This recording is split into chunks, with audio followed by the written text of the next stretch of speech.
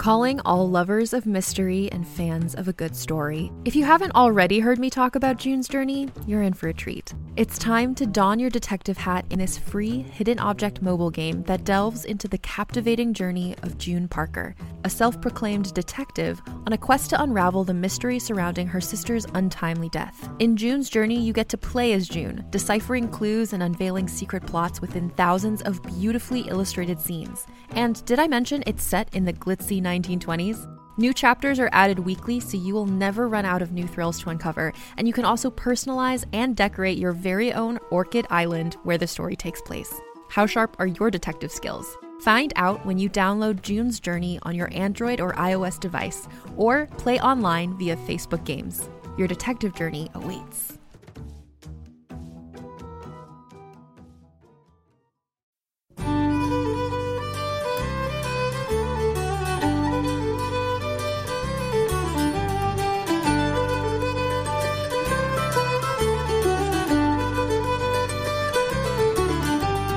You are listening to episode 24 of Double Share, a trader's tale from the golden age of the solar clipper, written and read by Nathan Lowell.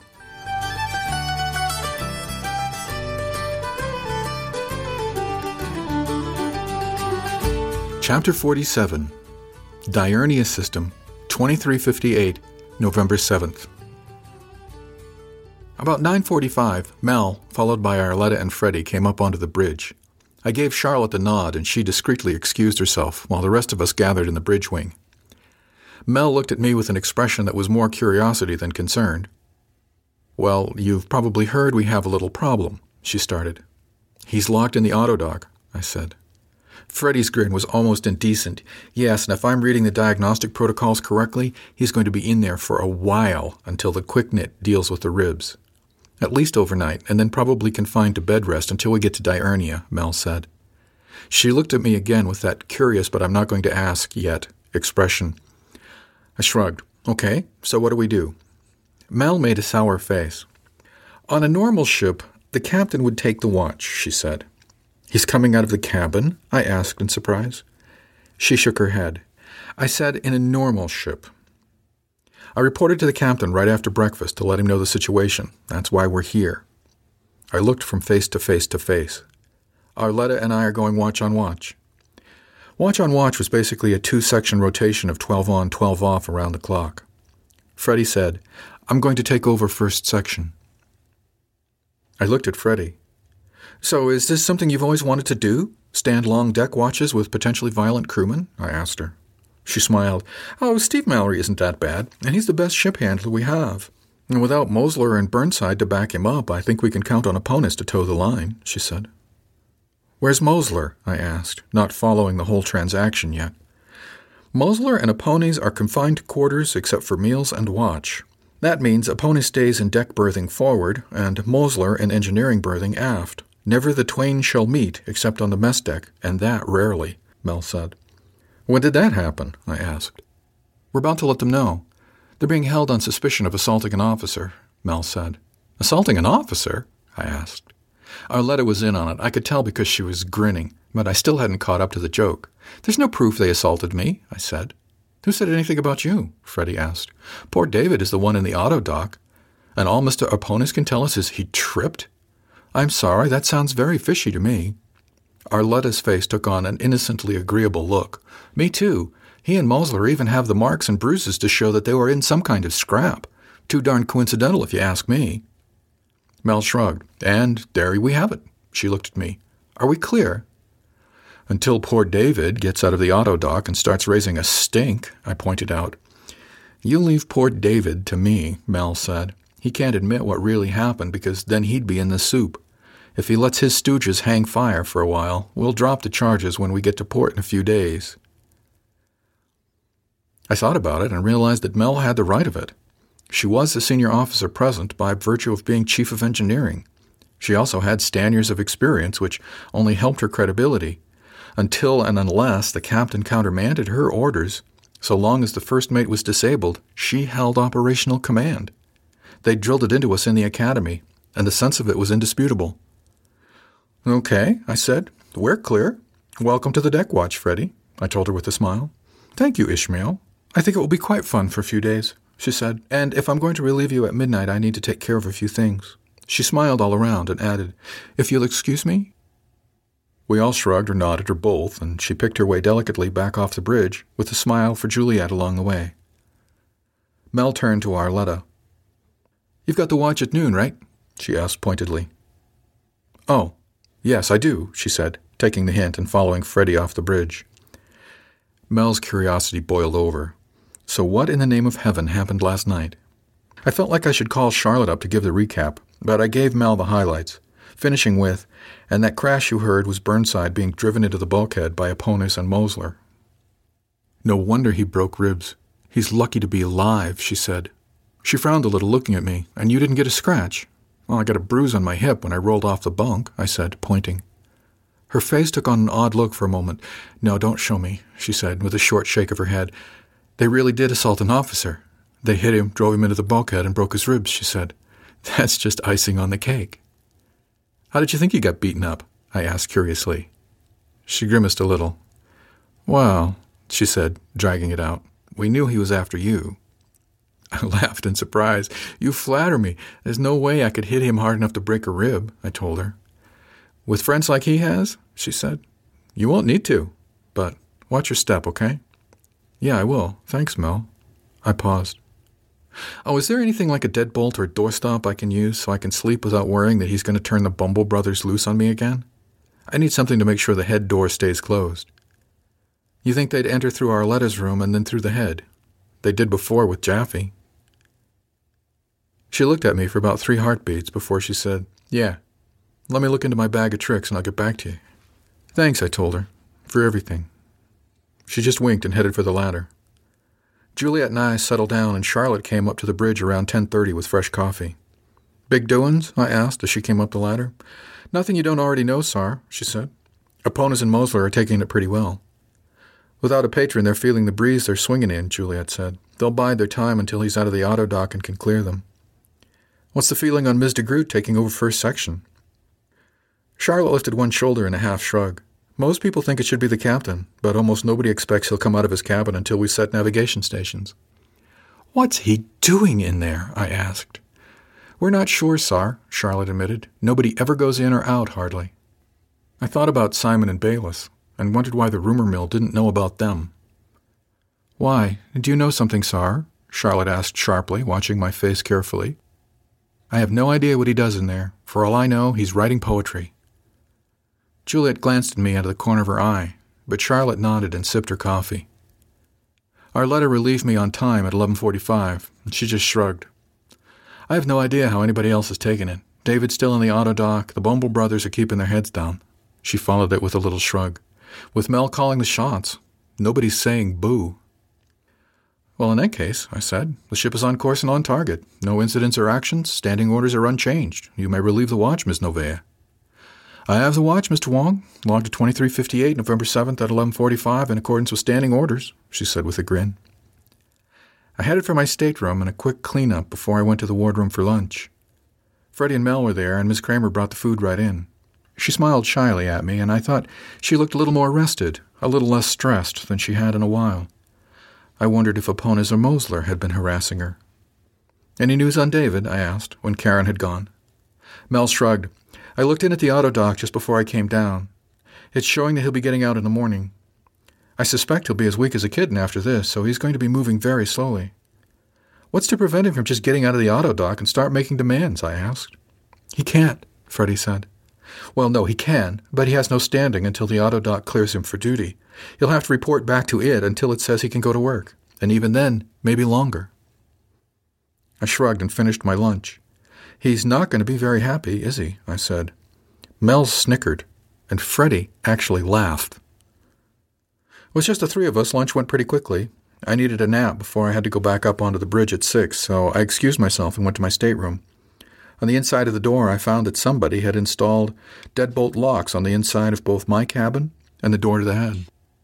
I threw the bolts on both doors, stripped to my skivvies, and crawled into bed.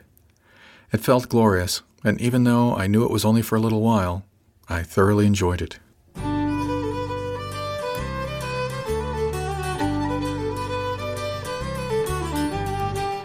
Chapter 48. Diurnia System, 2358, November 7th. Any reservations I may have had about Frederica de Groot taking over first section were dispelled on that very first midwatch. Around 23:30, her slight, almost bird-like, frail frame stepped delicately onto the bridge. She had her usual shy smile, but there was more to it. I couldn't put my finger on what it was, but something like a sense of, this is going to be fun, just radiated from her.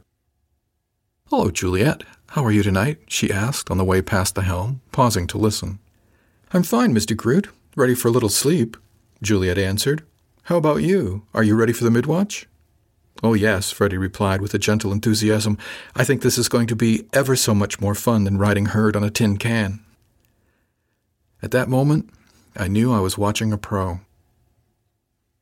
Freddie continued to cross the bridge and came over to the watch station. "Good evening, Ishmael," she said with a smile. "Hi, Freddie. You seem pretty enthusiastic," I commented inanely. She gave a little half shrug. "Well, one does what one must in order to chip in," she murmured. After a moment, she added softly, "But yes, I'm looking forward to doing more than sitting around watching the ship go to hell." She looked me in the eye when she said it, and I knew right then why Frederica de Groot was number 8 on the Alice Gigon hit parade. It made me wonder why I was on it at all. "I wonder, would you ask the delightful Miss Dang to join us so we can relieve the watch on the bridge?" she asked me. "Of course," I said, and bipped Charlotte's tablet. "That's a great idea," I added, while mentally kicking myself for not thinking of it on my own. She smiled and sipped her coffee, her eyes roaming the bridge. She nodded to the locker door at the back. "Broom closet?" she asked. "Yes, and there's a full maintenance cupboard just at the foot of the ladder below," I said. "Excellent," she chirped. "Now, I've been going over the standing orders for deck watch standers, and this console looks standard. Is there anything I need to be on the lookout for? Things that are common knowledge but not in a book?" she asked. "Well, we generally give the bridge a good cleaning on mid," I said, "but we've also been in the habit of giving it a quick swipe at the beginning of each watch." She nodded. "Might make more sense to do it at the end of each watch," she suggested. "Leave it nice for the next section."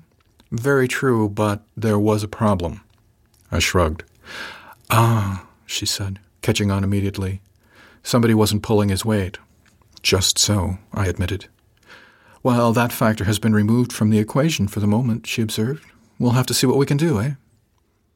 Charlotte came up the ladder then, with Mallory and Aponis close behind. "Hail, hail, the gang's all here," Freddie said brightly. She set her coffee cup on the console with a glance at me. "One moment, Mr. Huang." I had no idea what she was about, so I just said, "Of course, Mr. Groot."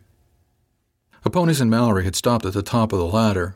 I knew they couldn't have been surprised by Freddie's presence, but with both watch sections on the bridge, everything seemed a little out of kilter. Freddie crossed to where they were standing and said, "First section, attention." She didn't bark it in the approved drill instructor manner. It was more like a dog owner bringing a pair of puppies to heel. Mallory came to immediate attention, and even Aponis seemed surprised by his own compliance. Freddie looked Mallory up and down, walking behind him as if appraising a particularly interesting horse. When she got back to the front, she reached out one fine-boned hand and zipped a half-open pocket on the side of his suit. Nodding to him with a smile, she moved to Aponis. She frowned and tisked, walking around him the same way she had Mallory. "As you were," she told him, and crossed back to the watch station. "Well, Mr. Huang, I'm ready if you are," she said. "The ship is on course non-target. No incidents or actions. Standing orders are unchanged. You may relieve the watch, Ms. de Groot," I said, smartly standing beside the station. "First section has the watch, Mr. Huang. Logged 2358, September 2 at 23:45, in accordance with long practice and standing orders," she said with a gleeful grin. Mallory took Juliet's place at the helm, and Aponis started to turn and head down the ladder. "A moment, Mr. Aponis, if you please," Freddie called. Aponis froze at the top of the ladder like some cartoon character caught in mid-sneak. Freddie arched one eyebrow in my direction as if to ask me, "Why are you still on my bridge?" I grinned and headed for the ladder, third watch in a file behind me. At the bottom of the ladder we all stood there, looking at each other in amazement for a heartbeat, before the two women headed on down the passageway. I stood at the foot of the ladder, reviewing the previous few ticks in my mind with equal parts awe and amusement, before heading down the passage toward my stateroom. Behind me I heard Freddie bark, "Now, Mr. Aponis." I looked over my shoulder to see Aponis belting down the bridge ladder and heading for berthing at a near trot. He spared one glowering look in my direction, a look marred by the black eye, but he didn't linger. Suppressing a chuckle, at least until he was out of earshot, I continued on to my stateroom. Inside, I threw the bolt, more to get into the habit than anything. With Burnside locked in the auto dock and Aponas on a short leash, there didn't seem to be much threat on the ship. I went into the head to do the needful and wash the day's grime off my face. It had been a long day, but I wasn't quite ready for sleep. The beginning of a 24 always seemed to have such potential, but I always started it exhausted. I heard a quiet tap on Arletta's door and a mumbled, "You decent?" "You should be sleeping," I said through the door, "but yeah, what's up?" I heard a bolt slide on her side of the door and the latch released. She blinked into the bright light of the head as she opened it a crack. She was sitting on the side of her bunk in her ship tee and boxers, looking tousled and thoroughly wonderful. I stuck my head back into the sink and splashed more cold water on my face. "How's she doing?" Arletta asked. "Great," I said, running a towel over my head. "I'm taking notes." "Really?" she asked with a grin. "About what?" "Well, she started by having me call Charlotte up to the bridge so we could relieve the watch altogether." "Yeah," she said with a little yawn. "We talked about that at dinner." Then she had them stand at attention and inspected them before she'd relieve the watch. Arletta blinked and chuckled. "And how did that go over?" "Mallory had no problems, but I think she sent Aponas down to change after the watch was relieved." "He'll be standing his watch on the bridge," Arletta said. "Freddie likes that idea a lot. Oh, she also suggested that we should do our quick cleanup at the end of the watch to leave it clean for the incoming one." "What an idea," she said, with mock sarcasm. "I thought so. She asked where all the cleaning gear was before I left. She's going to get First Watch to do their share, it seems." "Nice." She nodded sleepily. I took the hint and backed out to my stateroom. "Oh, did I hear you throw back a bolt to open the door?" She grinned and took advantage of my leaving the space to step into it herself. "Yeah, I saw Raymond doing the install on yours and asked if I could have a set too. Seems like overkill now." "We're not out of the woods, but I know what you mean," I told her. I gave a little wave as I closed my side of the door. "Good night. See you at lunch tomorrow." Stripping out of my ship suit, I crawled into my bunk. I wasn't really tired, but there really wasn't anything I wanted to do at. I glanced at the chrono on the bulkhead. 0:15 in the morning. I snuggled myself down into the bunk, cuddling under the blanket, and trying not to think of a warm and sleepy-looking Arletta Novea in ship tee and boxers. I woke up in time to grab a quick shower before breakfast, and when I got to the wardroom, I found Mel and Ms. Kramer having a conversation that ended as I came through the door. "Coffee, sir?" Miss Kramer asked me and poured a cup for me before placing the pot on the table. "It'll be just you two and Miss DeGroot for breakfast, then?" she asked. Mel shrugged. "I assume Miss DeGroot will join us?" "Yes. Mr. Burnside is a bit tied up still." Miss Kramer grinned a bit at that. "Yes, sir, I'm aware." She gave a little nod, not quite a bow, and headed back through the pantry door. "I'll be back in a few ticks with your breakfast, Sars," she called over her shoulder. I took my seat as Mel took hers, and we sipped coffee. "She seems chipper this morning," I noted. "Yes," Mel said, "she does." I raised a mental eyebrow at that and wondered what was going on, but I didn't ask. "How did Freddie do last night?" Mel asked. "Freddie did quite well, thank you, and she's here, so you can ask her yourself," Freddie said with a grin as she swept through the door. I reached to pour her coffee for her, and she smiled her thank you across the table at me. Mel grinned at her. "Well, you certainly look proud of yourself this morning." "Why, thank you, I am," she replied, taking a sip of her own coffee and sighing in delight. "The bridge has been thoroughly cleaned. Mr. Aponas will be reporting to duty in a clean ship suit, and Mr. Mallory is really a very nice fellow, even with Mr. Aponas scowling at me across the bridge all night," she said. "What did you have him doing?" Mel asked. "Just sitting there?" "Oh, no," Freddie said. "We cleaned the bridge. It was quite therapeutic," she added. Miss Kramer brought our breakfasts in with a bright smile and a flourish, set each one of us up with a lovely omelet and a side of bacon and some toast. She flitted in, did her job, and flitted out, almost before we could say thank you, Miss Kramer. Freddie raised her eyebrows in surprise and, looking at Mel, asked, "She's not usually so lively in the morning, is she?" Mel shook her head. "Not as a rule," she said. "Is there cause for this lively good humor this morning?" Freddie asked, by way of making conversation as she buttered her toast. Mel smirked. "Yes, actually there is." Freddie glanced at me before looking back at Mel. "And you're not going to say what it is, are you?" Mel grinned and shook her head. "It's not for me to say," she said. "Let's just say it's been a rough voyage for Ms. Kramer up to now." Personally, I thought it had been a rough voyage for just about everybody, but I didn't say anything.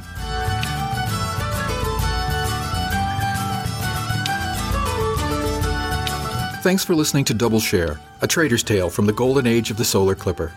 The music is a medley of jigs, eavesdroppers, both meat and drink, and Off We Go by Great Big Sea from their self-titled debut album. Find this and other songs by Great Big Sea at music.podshow.com. This has been a presentation from Durandas, offered under a Creative Commons Attribution Non-Commercial No Derivatives 3.0 U.S. license. For website and more information on the Golden Age, visit www.solarclipper.com.